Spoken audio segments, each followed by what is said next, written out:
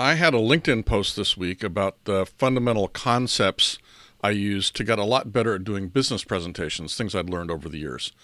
One of the guidelines I suggested was use stories. And I think everyone knows that stories are kind of fundamental tools of persuasion.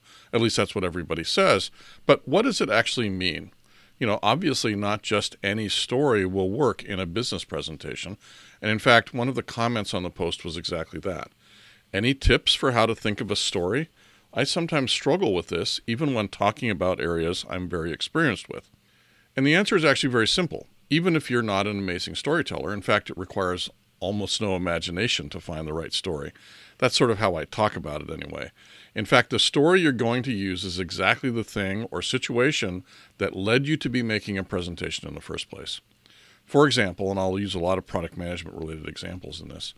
For example, if you're a product manager asking for more funding to build a feature, the story is about how customers are suffering because they don't have the feature. In short, you tell a customer story or a prospect story or potentially both. And what does this mean? So I've bandied around that term, prospect story, customer story. What does it actually mean? And how do you do it? And as I said, I think it's simple, but it's not obvious. And unfortunately for many of us, it means going against not only our training, but our natural instincts, because basically we have to tell tragic stories.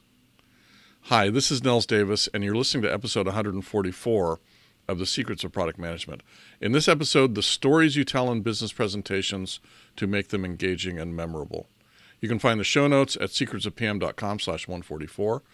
Before I get back into the episode, I wanted to mention two things. First, my weekly Secrets of Product Management meetup. It happens on Friday morning Pacific time at 8 a.m. If you'd like to attend, it's free. Go to secretsofpm.com/meetup and get on the notification list. This week, I thought we could follow the topic of this episode and talk about stories. The group conversation, I think, works really well to tease out the tragedy you need to tell an engaging story. So go to secretsofpm.com/meetup and get on the list, and I'll send you the info. Now, if you're asking yourself questions like, how can I become more confident in my business presentations, and how can I have more clarity and impact when I'm communicating with peers and executives and customers? Well, in addition to my LinkedIn posts, you might find one of my coaching programs useful. I help people get better at communication, storytelling, influence, and persuasion. The programs are personalized, combining kind of tutorials and coaching, where I'll teach you and help you apply these skills, the ones I talk about in this podcast, to your direct job or whatever it is you're facing right now. I have a few coaching slots open for the upcoming quarter, and I'd love to work with you. Go to secretsofpm.com/free call to schedule a free consultation call and short coaching session with me. That's at secretsofpm.com/free call. And you can go to secretsofpm.com/144 for all these links and others related to the episode. So let's get on with it. What are the characteristics of our good customer stories and the stories of our prospects? Well, the most defining component of these stories is that they are about a problem we're solving and the suffering it's causing. That is, they start as a tragedy. That's the story that you use typically in a business presentation. It's what you are going to build a solution to, or it's what you have a solution to. You might be asking for funding to build the solution, or you might be trying to get someone to buy the solution. In all those cases, remember that no one buys a product. They buy a solution to a problem we're solving, a problem they might have tried to solve before but failed. I mean, this is a little bit of an oversimplification, but it's still more than 80% right. I mean, if you want to use the Pareto principle, the 80-20 rule for your presentation, make sure it's about a problem we're solving and use the story of the person suffering from this problem as your opening, or simply the story of the suffering caused. That will also work. Now, if I wanted to sell something related to climate change, for example, I would not start with CO2 levels. I would not start with 2 inches of sea level rise or whatever. Those are facts, and they're important. And if you understand what's going on, they're scary, but they're not a story. I'd start with people whose homes are underwater because of sea level rise, or that island in the South Pacific that has disappeared because of sea level rise.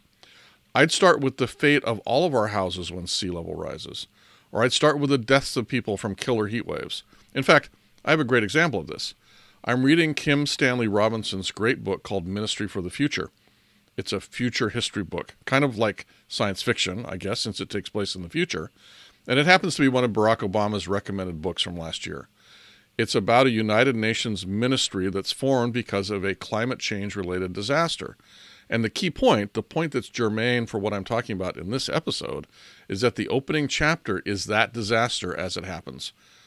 When 20 million people literally die to a heat wave, it's shocking and moving, and it sticks in your mind, and it gives you something upon which to hang the rest of the book. Some of which, admittedly, is about technical stuff and facts about glaciers and Antarctica and legal stuff and jargony stuff. But there's always this heat wave that killed 20 million people hanging in the back of your mind, helping to motivate you to pay attention to the details, to the legal stuff, to the Antarctic stuff. And that's the role that your story plays when you're giving a presentation. It's to give your audience somewhere to hang the information you're presenting and to help justify the request you're making of them. So let's talk about these stories. I want to give you a little more nuance and detail on what you're looking for and how to use them. So let's go back into product and recall a few things. People don't buy products, they buy solutions to problems. Well, what does it take for someone to be willing to spend a lot of money to solve a problem? Well, it has to be a really bad problem. People don't like spending money, and they usually have something else to spend it on. They don't really want to spend it on your stuff. What does really bad problem mean? It means usually a few things. It's having a big impact on the business. So I'm assuming, or doing this little breakdown, thinking about enterprise software products, right? So translate this to your own domain if you're not an enterprise software. But basically, there's a big impact on the business. But that's not all. They probably tried to solve it before, often multiple times, by buying another solution that didn't work, or by using Excel spreadsheets, or by trying to build their own solution. So it's been so far impossible to solve, or impossible to get a good solution to it. But that's not all. It's very likely that in addition to the business impact and the fact that they put a lot of resources into trying to solve it and failing, it's probably also having personal impact on people. It's causing frustration. It's causing people to have to do a lot of things they don't want to do. It's causing people to have to stay late at work to finish the reports. It might be putting some people's jobs in jeopardy. For example, if the problem is we aren't making quota and it's been 3 quarters now, the sales director's job might be at stake if the problem isn't solved. If the problem isn't solved for long enough, then a lot of other jobs might be eliminated. That is, it is or is leading to an existential risk for people's jobs. That's significant and it's personal. Good problems, most problems we're solving, have some kind of a personal impact and often a big and sometimes existential personal impact. Now you might say, well, why is this personal impact so important? Isn't the business impact what we're thinking about? Well, it's because the personal impact is what your audience engages with and resonates with. Business impact is essentially boring. Now, you probably need to be able to talk about business impact to justify the cost of doing whatever it is you want to do. But getting people engaged means talking about the personal impact. Missing quota 3 quarters in a row is definitely a bad business outcome. But the reason people care, everyone from the CEO on down, is what it means for their jobs. So that's what you're looking for in a story that you are going to use in a business presentation. So obviously it's not just any story. It's got to be a story related to what you're presenting about. Now, if you're a genius storyteller and highly experienced, you might be able to tell some other story. But if you're like me, use a story that's related. And that means the story of either a successful customer who had a big problem that you solved, or the story of a prospect who is still unhappy. And your story is actually not necessarily going to be the complete story. You're not going to necessarily tell the complete story. You're going to focus on the suffering part of the story for the most part. In a sales situation, you often will go further than that, but the fundamental thing is that suffering and the problem. You really want to talk about the pain that they are experiencing or that they experienced if they're a customer. And if we sort of break it down, there's a few canonical types of presentation you might be giving. And it makes sense at this point to list them out because you use the story slightly differently in each. First, you might be asking for funding for creating something new, a new product. Or you might be asking for funding for creating a new feature or capability for an existing product. Similar usage of stories, but a little different. The third one is you're pitching your product to a prospect. That is, it's a sales call or something like that. Now, Funding for creating a new product is all about persuading some people with money that you have found a problem worth solving that you can sell enough of to people to make a good amount of money. Your story is mostly going to be about the suffering because no one has solved this problem yet, at least not well. And then you're going to talk about how this problem needs to be solved, why it's worth solving, so you do have to bring in business impact and things like that, and how we can solve it, and how we can also then take the solution to market and make a bunch of money, right? So that's the story that you start out with, is the suffering of the people that are going to buy your product eventually when you build it. And then the rest of the presentation is really about why we should build it, or why you should build it, and how we're going to go to market, and why it's going to be worth doing, right? What's the worth doing from a financial standpoint? Obviously, it's worth doing from a personal suffering standpoint because we're going to fix the personal suffering as well, but we're going to have a business impact as well. The reality is it's very important that you know how to tell this story, irrespective of whether you're giving a business presentation or not, because if there's not a real problem with real suffering, it might not be worth building a solution for it. So having a good story about the suffering of the prospect is a litmus test for whether your product idea is any good. Now, if you are pitching a new feature, it's slightly different, since the people suffering are usually your existing customers. And it's usually a much smaller problem than the big one that the product solves overall. Otherwise, the same basic approach, why it's worth solving this little problem, and how we can solve it, and why it's worth doing.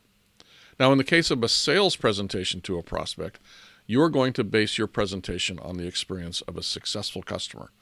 A successful customer who was just like them, the prospect, but now is happy and their life is transformed because they got our product.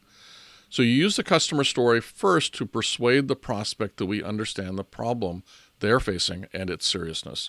You talk about how this successful customer tried and failed to find a solution until they found our product. And then finally, they found our solution and their lives transformed.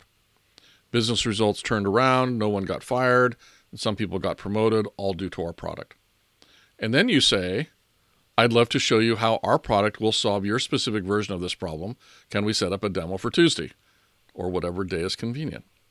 Now, what do I mean when I say tell the story of the prospect's problem? Well, it can actually be incredibly simple and short. Here's an example.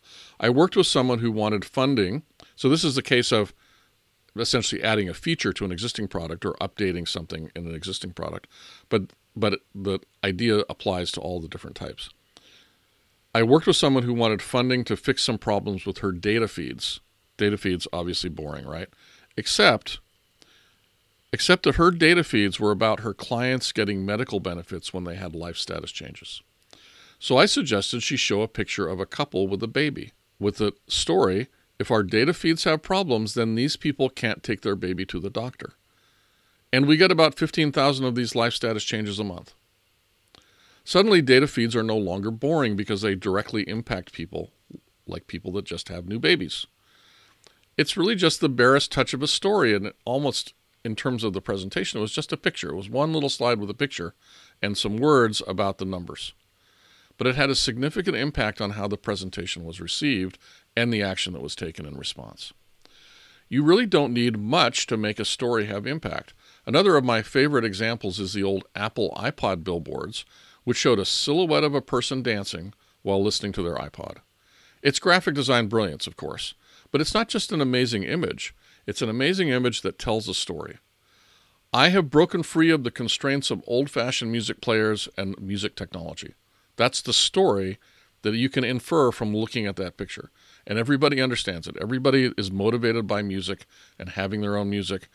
And everyone is suffering from the old-fashioned way of dealing with music. And now we have this new way, and it's exciting. And that's what that billboard that has only one word on it, two probably, iPod and Apple, that's what that billboard tells. That's the story it tells. And it's enough to make an iPod a really, really successful product. So here are 3 things you can start doing today to put these ideas into practice. So first of all, learn your customers' stories, and not just about how happy they are and how they're using your product, but about their struggles before they found your product. What was going wrong? What was causing pain? If the customer didn't have these struggles, then their story may not be much use to you. We're still happy to have them as a customer, but the stories we want to be telling are the ones where there were bad things happening and there were struggles. It's really the problem and the struggle parts of the story that drive engagement. Second, whenever you are giving a presentation where you want someone to do something for you, fund a project, okay an initiative, buy your product, incorporate a story, even if it's just a little bit of a story. But make sure your story has an emotionally compelling component, that it's not just about a business problem, but also about the personal impact of the business problem. And finally, number 3, you can use this technique in real life as well. For example, you might have had a great meal in a restaurant in Italy. That's nice, but who hasn't had a bunch of great meals in Italy if they've been? But what makes it a great story is how you got lost trying to find that restaurant. And then when you got there, the owner just started to bring you food. The meal and the experience just got better and better. People, obviously local celebrities, were bringing their own black truffles in, and the waiter would take the truffle into the kitchen and come back out with something made with their own black truffle. This was during black truffle season. This whole time you're doing mental arithmetic. How much is this going to cost us? Is it going to be like 200 euros per person? Seems worth it, sure.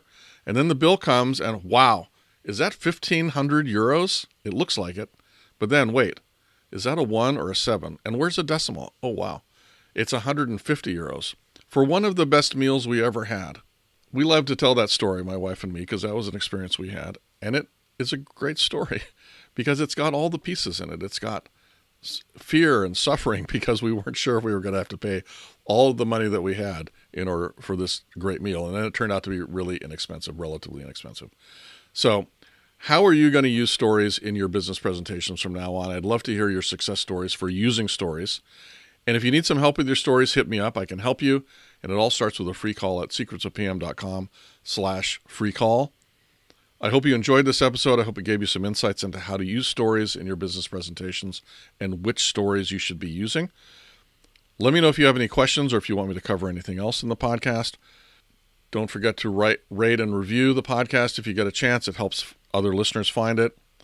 And I think that's it for today. Until next time, this is Nils Davis. Bye-bye.